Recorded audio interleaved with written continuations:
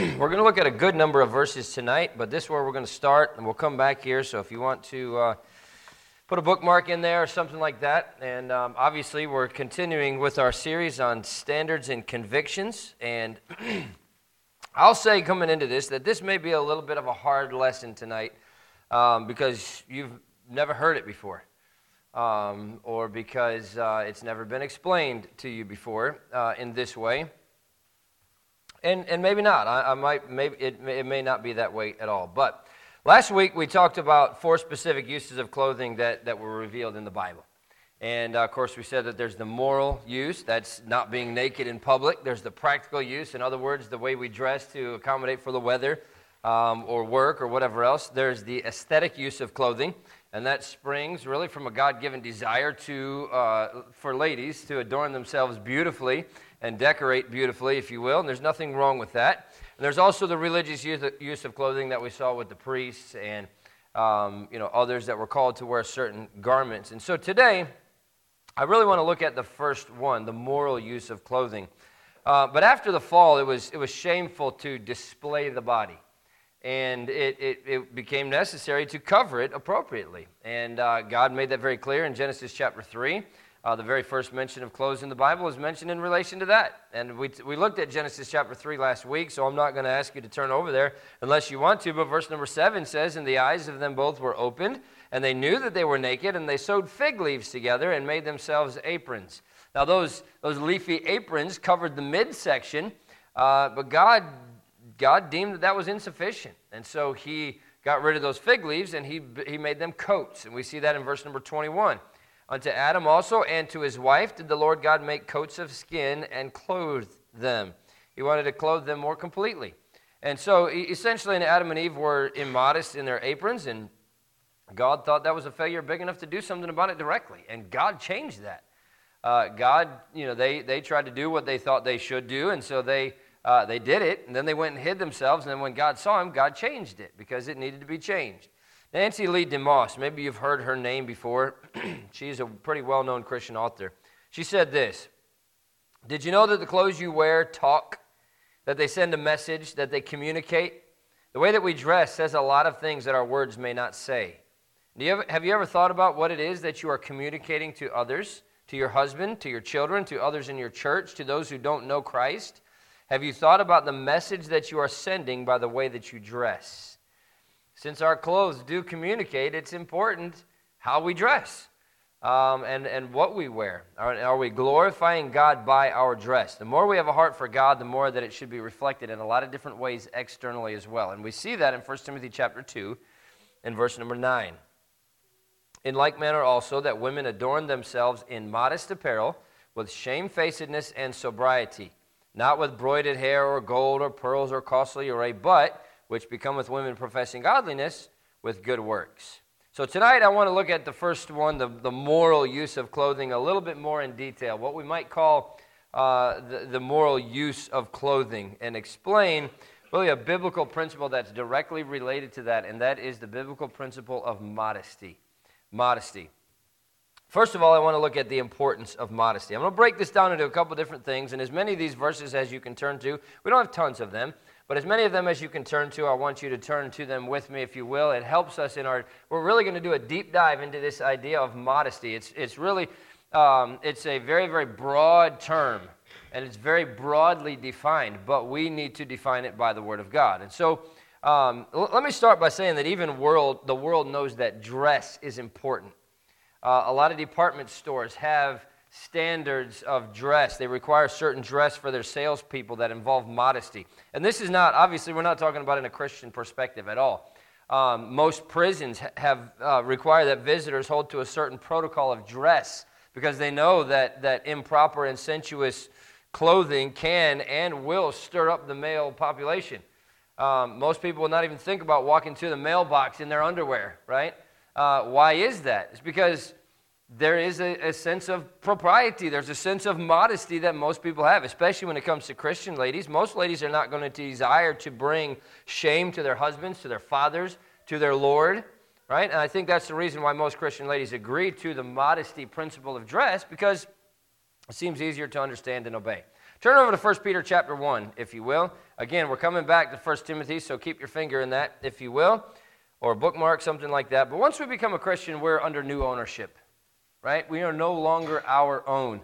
We're part of the family of God. We belong to Him now. The Bible makes it very clear in 1 Corinthians that we are not our own. We're bought with a price. Therefore, we ought to glorify God in our bodies. But he says in 1 Peter chapter 1 and verse number 15, "But as He which hath called you is holy, so be ye holy in all manner of conversation." Now that word conversation means lifestyle. It means lifestyle. Clearly, we are to be holy like our Heavenly Father. Holy in all manner of our conversation or our behavior, our lifestyle. Our first desire should be to glorify, honor, and please God in every single thing that we do. Turn over to 1 Corinthians chapter 10. This makes that very clear, and I'm not telling you something you don't know. You know that that's our goal. It should be our goal, at least as Christians, is that we honor and glorify God and please God in everything. We ask always in our prayers at the beginning of the service many times that God would be pleased by what we do in the service. But it's not just in church. It should be in every aspect of our life that we are concerned about pleasing God. 1 Corinthians chapter 10 and verse 31 says, "Whether therefore ye eat or drink or whatsoever ye do, do all to the glory of God." Now that includes the first goal of our dress, which is to please the Lord. If our dress, what we are wearing, does not please the Lord, then that's the first indication that it ought to go out the window and we should never put it on again. Every time you get dressed, you should ask yourself, is this pleasing to the Lord? Am I honoring Him through the clothing that I wear? And again, I think it falls to the ladies mostly, but that's even a question that men ought to be asking themselves when they walk out the door, right? There's a lot of things now that are being produced mostly by sports companies, Nike and Under Armour and things, where these guys are walking around in these skin-tight, sweatpants and things like that. I think a lot of those things are not pleasing to God too. So I'm not talking just to the ladies tonight, although many times that's what it falls to, but it's to all of us. Is what I'm wearing pleasing to the Lord? Is He going to be lifted up? And am I honoring Him through the clothing that I wear? And that ought to be the first goal of our dress, but the second goal of our dress should be to refrain from offending other people, from becoming a stumbling block to others. We should strive to maintain purity in ourselves, but then also striving to help others maintain that purity as well. You have to remember that other people are watching. Are we edifying and encouraging godliness by the way that we are dressing? Are we pointing others to Christ, or are we pointing others to ourselves? That's the question that we have to ask. And so obviously our first goal is to glorify God with what we're wearing, but also to refrain from offending or becoming a stumbling block to somebody else. So what I want to do, and we're going to look, in fact, turn over to Isaiah chapter 47. We're going to get into this. I want to break this down into two things tonight and then give you an application and we'll be done. I want to look at what is immodesty, and then I want to look at what modesty is. And I think by comparing those two, it should help us to get a good picture of what the Bible has to say about it. In the Bible, we see two levels of dressing immodestly. And the first level is nakedness. That was Adam and Eve in the Garden of Eden, right? The original condition that caused them to make those aprons out of fig leaves in the very first place. They realized that they were naked.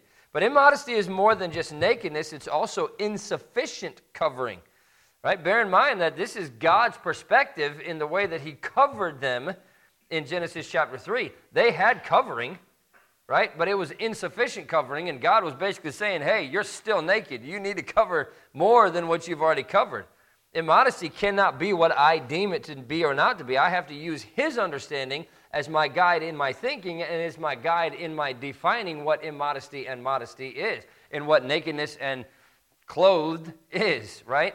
God says that nakedness is anytime the area from the hip to the knee is bared or exposed. Look what He says in Isaiah 47. And this is where we have to go and kind of make a deep dive into this to understand this. Isaiah 47 verse number 2. Take the millstones and grind meal. Uncover thy locks. Make bare the leg. Uncover the thigh. Pass over the rivers. Thy nakedness shall be uncovered. Yea, thy shame shall be seen. I will take vengeance, and I will not meet thee as a man. Now, that's just that's one passage out of many that we could look at, but it's basically saying a bare leg and uncovered thigh is uncovering the nakedness. You can turn over to Exodus 28. You don't need to because we read this already. I think it was last week actually, but verse 42, and thou shalt make them, talking about the priest, linen breeches to cover their nakedness, from the loins even unto the thighs they shall reach. Now God considers then exposing the leg from the loins to the thighs as nakedness. God says that part of the body should never be bared in public. And in this case, he's talking about a man, right? A man should be wearing these breeches so that that part is not being exposed. Now, what is the thigh area then? Well, in just the regular Webster dictionary, Webster defines the thigh as, quote, the hip to the knee. So God says that that is nakedness, and it's a shame if that is uncovered. If somebody suggested that a woman go to the store naked, you would lose it, right? I mean, what in the world? Why would you say that? How can you say that? Why would you even suggest that somebody do that, right? But God says it's nakedness when men or women reveal that portion of the leg from the hip to the knee. And I think it's important for men to realize that too, right? What are you wearing? What are you uncovering, right? We need to get back to God's definition and standards. Modest apparel thoroughly covers the thighs. And we can look at a whole lot more verses that talk about that exact thing to explain and to define what nakedness is in the Bible. But it's interesting, I think, to note that every time people backslid in the Bible, they displayed nakedness. Look what happened when Moses went up onto the mountain, and they thought he wasn't coming back. And the next thing you know, he comes down the mountain, and Aaron has all these people dancing around the golden calf, and the Bible says that they were naked unto their shame among their enemies. They backslid in that quick 40 days that Moses was up on the mountain, and in that time, that backsliding, they moved into that nakedness, right? The demon-possessed maniac in Luke ran around the tombs naked. Now, I don't know if it means he had no clothes on whatsoever. I don't know if that means that the people down there at the bottom of the mountain where the golden calf was meant that they had no clothes on whatsoever. But when the Bible says nakedness, we know that at the very least, then, the thigh was uncovered because that's what God defines as nakedness. And there's a lot of other examples of that as well. But nakedness goes right along with backsliding. Now, Mary Quant, maybe you probably never heard that name, but she was the designer of the miniskirt. And she said this, "Am I the only woman who ever wanted to go to bed with a man in the afternoon? There's just a lot of us girls who don't want to wait until night. I made it," talking about this miniskirt, "so that a man can look at you and say, 'There's a girl from whom I can get anything I want. The dress tells me so.'" Now, that's pretty revealing. And so even the world agrees that to expose the thigh invites immorality. Now turn over to Proverbs chapter 7. The first level, if you will, of dressing immodestly that we see in the Scripture is the level of is nakedness. But the second level that we see of immodesty is the attire of a harlot. And you see that in Proverbs talks about that quite a bit. But in Proverbs chapter 7, in verse number 10, it says, "And behold, there met him a woman with the attire of an harlot and subtle of heart." A harlot is a wicked or a strange woman, as the Bible also calls her, who sells her body. Do you think that attire of a harlot would be modest? That's a rhetorical question because the answer is very easily no. It would advertise parts of her body that should be thoroughly covered so that it does not draw attention. The purpose of wearing the attire of a harlot is to attract men and allure them. That's what harlots do. Harlotry is an affront to our Savior. It's an affront to the Word of God. It's an affront to the Scriptures. But there is an attire of a harlot that advertises a person as such. And it may not be nakedness because the thigh is covered, right? But it certainly is not modest. It's suggestive. It's alluring. It's teasing. It's sensual. It's carnal. And that type of immodesty emphasizes the form. You just take the spray-painted nakedness of a New Orleans Mardi Gras party or festival or things like that going on. Now, they may technically be covered, but there's nobody that could say that that's modest. What's the difference between the emphasized form of, spray paint clothing and clothing that's clingy and tight? Tell me that leggings that used to be worn as underwear and now are being worn as outerwear is modest. But we're seeing that everywhere. But why is it immodest? is because of the way that it hugs the form, right? It outlines the body. It outlines the form. Immodesty is nakedness. It's insufficient coverage in an emphasized form. It's celebrating or flaunting that which ought to be covered, even if technically that's exactly what it's doing. Immodesty is a revelation of what's in the heart. Now again, I completely accept that some men and women are immodest out of ignorance. And by ignorance, I don't mean stupid. I just mean that they've never been taught. We see that happen a lot of times in pagan cultures. Pagan cultures, many times, don't know anything different because there's never been any kind of propriety that's been introduced into that culture for whatever reason.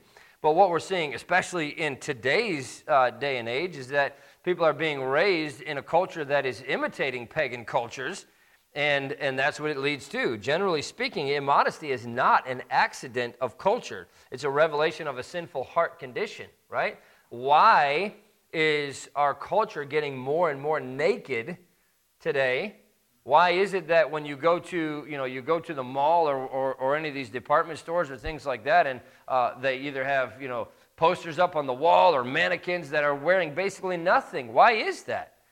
It's a reflection of a pagan culture, but that's not being done by accident. It's not being done because they don't know any different. It's being done because they're trying to allure, especially young girls, but girls and ladies, into buying these clothes so they can be more sexually attractive to men, right? And it's not done by accident. It's that insecurity that drives a woman to seek for attention and flaunting her body, and that's a sinful thing. It's a lack of trust in God at the very least for a Christian lady, but the vanity even that drives a man to flaunt his physique, that's a sinful thing. It's pride. The sensuality that drives a couple to, quote unquote, spice up their marriage by flaunting the wife in a dive bar somewhere is a sinful thing. It purposely intends to inflame lust, and that's the attire of an harlot. So immodesty, we see nakedness, and we see that attire that, even though it might technically be covered, is outlining every part of the body. Which brings us then to what is modesty. Turn back over to 1 Timothy chapter 2, because I think we find a great definition of what modesty is. By looking at what immodesty is, now we can kind of focus more on what then is modesty, right? 1 Timothy chapter 2 and verse 9. In like manner also, that women adorn themselves in modest apparel with shamefacedness and sobriety, not with broided hair or gold or pearls or costly array, but, and I love the way that he puts this in parentheses, which become with women professing godliness, with good works. Christian ladies are commanded through the Bible, through scriptures, to dress modestly. And since our first and foremost goal is to please the Lord, then what exactly pleases him? He showed us what pleases him by the first clothing that he designed in Genesis, right? God designed coats for Adam and Eve to wear to cover their nakedness after they sinned. So what does coats mean then? Did he say, well, sorry, nothing but a coat. You get to wear a coat to keep you warm. Well, what does he mean by coats? Well, the Hebrew word for coats means to cover or to clothe, right? Adam and Eve made themselves aprons, but they only covered themselves from the waist down. Those little fig leaves were not enough to fulfill God's holiness. They didn't satisfy the modesty principle, and so God wanted them to be totally covered, and his coats did that from the shoulders on down. And I think often ladies think that because they wear a nice dress or a suit to church, maybe they're fulfilling that modesty principle. And they may be, but wearing pants or low necklines or tight-fitting clothing or short skirts or see-through clothing or shorts or bathing suits, it's not modesty according to the Word of God. And that includes skirts, by the way. More and more I see in so-called independent fundamental Baptist church where the ladies only wear skirts, that they're wearing skirts that are 2 and 3 sizes too small, and they are not modest in the slightest sense, in the least sense of the word. So how do we define modesty then? Well, modesty is often taken to mean, quote, and this comes from the dictionary, decent or pure, behaving according to a standard of what is proper, not displaying one's body. And it really springs from the word appropriate. What is appropriate for a lady to wear? And most Christians get this one, but it's so much more than just being appropriate. By the way, appropriate doesn't mean wearing, tight, skin-tight pants on the softball field, because that's what's appropriate for softball. right? That's not what I mean by appropriate. Appropriate here doesn't mean something that makes activities easier to do or something that everybody else is wearing. It means to cover up. That's what appropriate means. We see the word modest used only here in 1 Timothy chapter 2. But the Greek words are kosmios and katastol. And these words, and again, I say it takes a deep dive to get into there. Vincent Word Studies is a great book that defines Greek words, Hebrew words, and things. And some of the Greek words and Hebrew words have different meanings than what we take them to understand today. And it's many times it's necessary to go back into some of these study Bibles and look at some of these things because, for example, our word love, we have 4 words in Greek for love. We have 1 word in the English language. And most of the time, context will tell you exactly what it's trying to say, but sometimes it's helpful to go back and look in there. But these words mean, according to Vincent Word Studies, to let down or lower, a covering, a wrapping, a veiling. It also means arrangement according to order as opposed to chaos. So, in whose order does God want our apparel arranged? Well, of course, He wants it arranged in His order.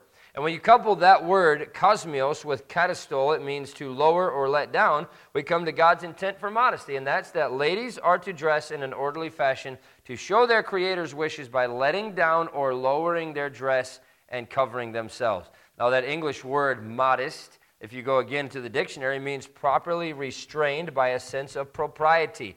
Hence, not forward or bold, not presumptuous or arrogant, not boastful. And honestly, most of the world's fashion today could be summed up by, in that statement. That should eliminate most of the world's clothing from a Christian lady's wardrobe. Now, let me read this to you. Shirley Starr wrote an excellent book on this topic, and I believe the book is called Dress, A Reflection of the Heart. And she said this: believe it or not, slacks, pants, or women's trousers fall into the category of immodest clothing. Why? Because they do not fulfill the criteria of 1 Timothy 2, 9, and 10. A long, let-down garment, and because they draw the looker's eyes to the lady's primary genital zone area, emphasizing the buttocks, hips, and thighs, and because through Scriptures we see them designed only for men. Now, I know that's a bold statement, but it's true, and that's exactly what it does. Now, let me point out a couple other words to you there in 1 Timothy chapter 2 and verse number 9. In like manner also, it says that women adorn themselves in modest apparel with shamefacedness. Now, what does that word mean? What does the word shamefacedness mean? We don't use that word today. But according to Strong's Concordance, it means bashfulness or an excess of modesty. That points to maximum, not minimum, modesty.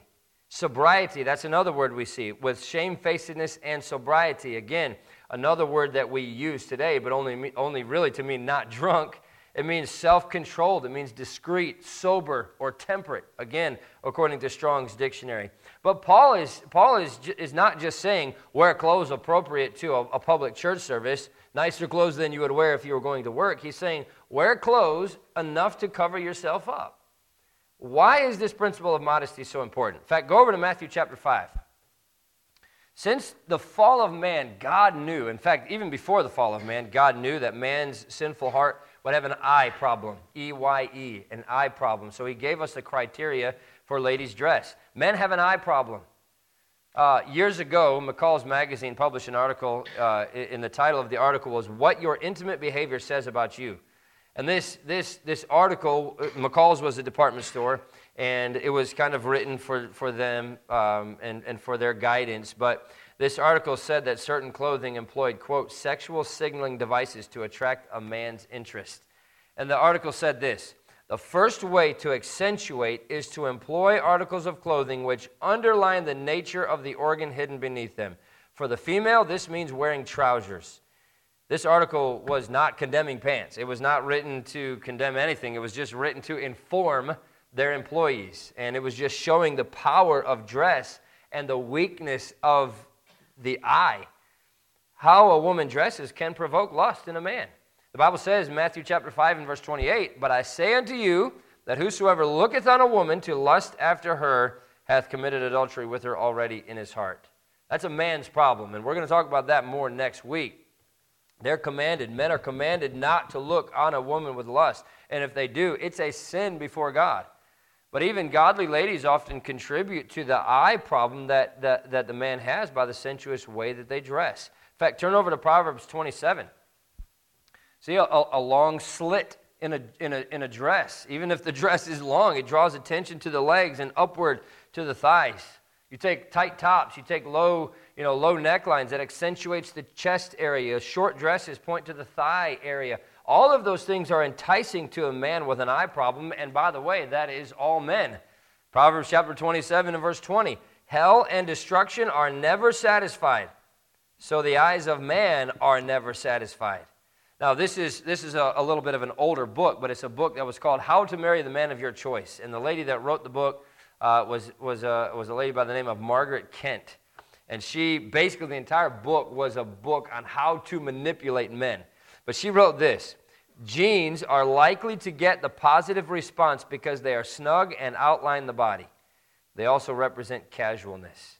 Take this how you want, but one author said this: a woman in pants is either gross or sexually appealing depending on her figure. And honestly, the goal for a Christian lady ought to be to not be in either one of those categories, right? Now, let me apply this passage and talk about what Paul's intent was here, and then we'll be done. In fact, you can turn back over to 1 Timothy chapter 2. We're going to close with that here in just a minute. But how would this specific understanding of modest apparel, from a contextual understanding of the original language, a long flowing garment, apply to bathing suits? Eliminates that, right? Now, I'm not saying that there's anything wrong with water or swimming, but in mixed company, it's mixed nudity if you're going to put on a bathing suit. And it's amazing to me, again, that if you ask a woman to go to the store in her underwear, she would say, how can you dare ask me to do that? But then you get down to the beach, and all of a sudden, it's okay to take all your clothes off. And it's okay for you to flaunt your body in that way, right? A long flowing garment hardly defines a bathing suit, but the thigh is exposed or uncovered. The Bible calls that nakedness. Or how about skirts or dresses being applied here? Well, that depends. Are they form-fitting because they're tight? That would be immodest. And there's many women who wear immodest skirts, right? Are they short? The proper length for a dress, according to the Bible, is to cover the thigh, which is enough material to cover your knee when you're sitting. And again, that's something that a lot of ladies don't consider as well. Well, if I kneel down on the ground and it touches the ground or it comes close to the ground, then it's okay. But then you sit down and so much is exposed. That's not modest. And so, I mean, I'm not trying to, tell you that you need to get out a tape measure or something like that and measure, but typically that's going to be a couple inches below the knee when you're standing, because it ought to cover that when you're sitting. Otherwise, it's exposing that nakedness, according to what we see in the Bible. That usually makes the dress a couple inches below the knee when you're standing. What about blouses or shorts or tops? How do we apply that to what Paul is talking about? I would argue that if that top, is cropped or off the shoulder or has a low neckline, or it's tight, it violates the sense of the word modesty as well. Well, what about pants then? When it comes to pants, they're long, yes. Are they flowing? No. Are they similar to a robe or a coat? No. At the very least, our understanding of the biblical phrase modest apparel would rule out pants that emphasize or reveal the curves that are underneath, which is what most of them do, especially with the pants that are being worn today and being sold today. What about shorts? What about the very nature of the word? They're the opposite of long, right? What about material choice? What the clothing is made out of? Well, we talked about the aesthetic use of clothing. It doesn't rule out a variety of beautiful clothing, but modesty does rule out fabrics that are revealing and versus concealing something. So, again, excuse me, I've said this many times throughout this whole series. I don't have a desire to be the fashion police. And I'm not trying to set myself up as the judge of all that is and is not acceptable. I am, however, trying to get you to think specifically about your wardrobe in light of understanding modest apparel as something that is a long flowing garment. And again, that is I believe God gives some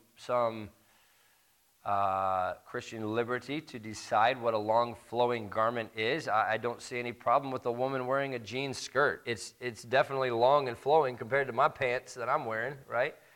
Compared to what most people are wearing. And I know that there are ladies in here who at this point in their lives wear pants. Please don't accuse me of calling you a harlot or anything like that. I'm not saying that. I'm not trying to define it in that way. I'm simply explaining why it's necessary then for us to get as far away from that definition as possible, and not just see. And this is where we make a mistake in not just modesty issues, but in so many other issues. We do everything we can to avoid falling over the cliff, when in actuality, we would never even get close if our eyes were on the right thing on the other side, right? How about let's try to get closer to God in holiness, and then we don't have to worry about staying away from the edge of the cliff, right? And so what I'm trying to do is help us to stay as far away from those labels as possible, but also explain why it's so important to get as close to purity as possible. I'm not this prisoner on a mast that is just, pulling at the ropes, trying to get away from all of these things that I have to do, right? I get to do those things. And if I can be more pure in my relationship with Christ, and I can be more holy in my relationship with Him, and if that's what I'm pursuing, then I don't have to worry about all the thou shalt nots, and you can't do this, and you have to do that, and you can't do these things, and you have to do those things. If I'm pursuing purity, and if I'm pursuing a desire to be as close to Him as I possibly can, then a lot of those other things become very easy. The main point here is that modesty is a biblical principle, and it directly applies to the clothes that you choose to wear. Why? Because there is a moral purpose for clothing. God told us to cover ourselves up with clothes, and with clothes that conceal rather than reveal. That's what modesty is. And again, we're going to talk about this next week. What is the relationship between modesty and lust, right? Whose fault is it? And I'm not trying to put it on either one of them, but again, many times I think that women obviously see the world completely different because you're not men, and you don't see what men see when you look at yourself in the mirror. But it's a problem for men, even men who are pure, even men who are right. It's a problem. Right? And it's getting harder and harder in the day and age that we live in, because you go outside of these walls and it's everywhere. It's in your face, and they're pushing it on you everywhere you go. It should be, especially at church, that a man can go and not have to worry about those kind of things at church. Right? But again, it's not just only at church, it's everywhere you go. You don't know what kind of Christian guy is out there that you are enticing. You don't know what kind of thing is out there that is causing somebody else to fall or sin or whatever else. And again, that responsibility also falls to the man, right? The man is the one who is commanded not to look at a woman with lust. But again, a woman's job is also to not be an offense or a stumbling block. So it kind of falls to both. We'll talk about that a little bit more next week. But to close, let's look again at 1 Timothy chapter 2, because I think, again, it defines all of this for us.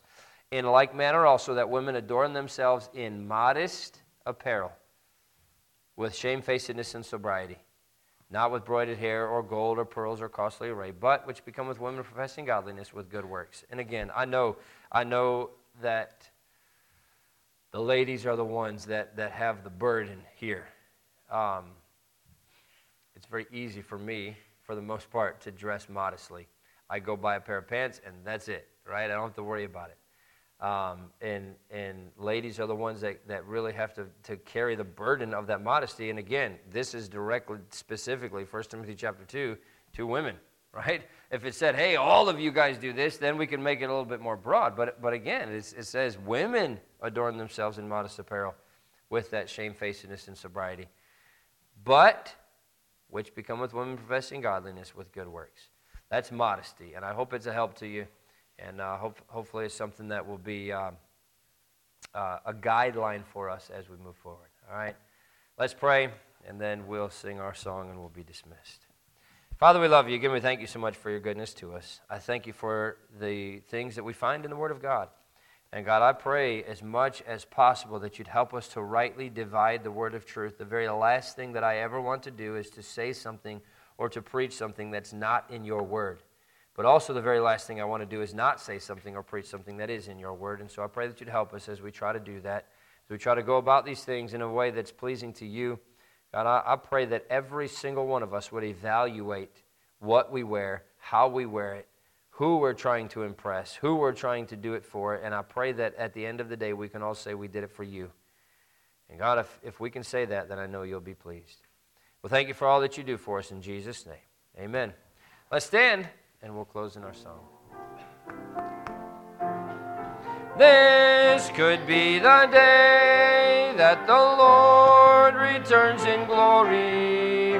This could be the day that he calls his children home. So be faithful in service as you watch and pray. For this, oh this could be the day. Amen. You're dismissed.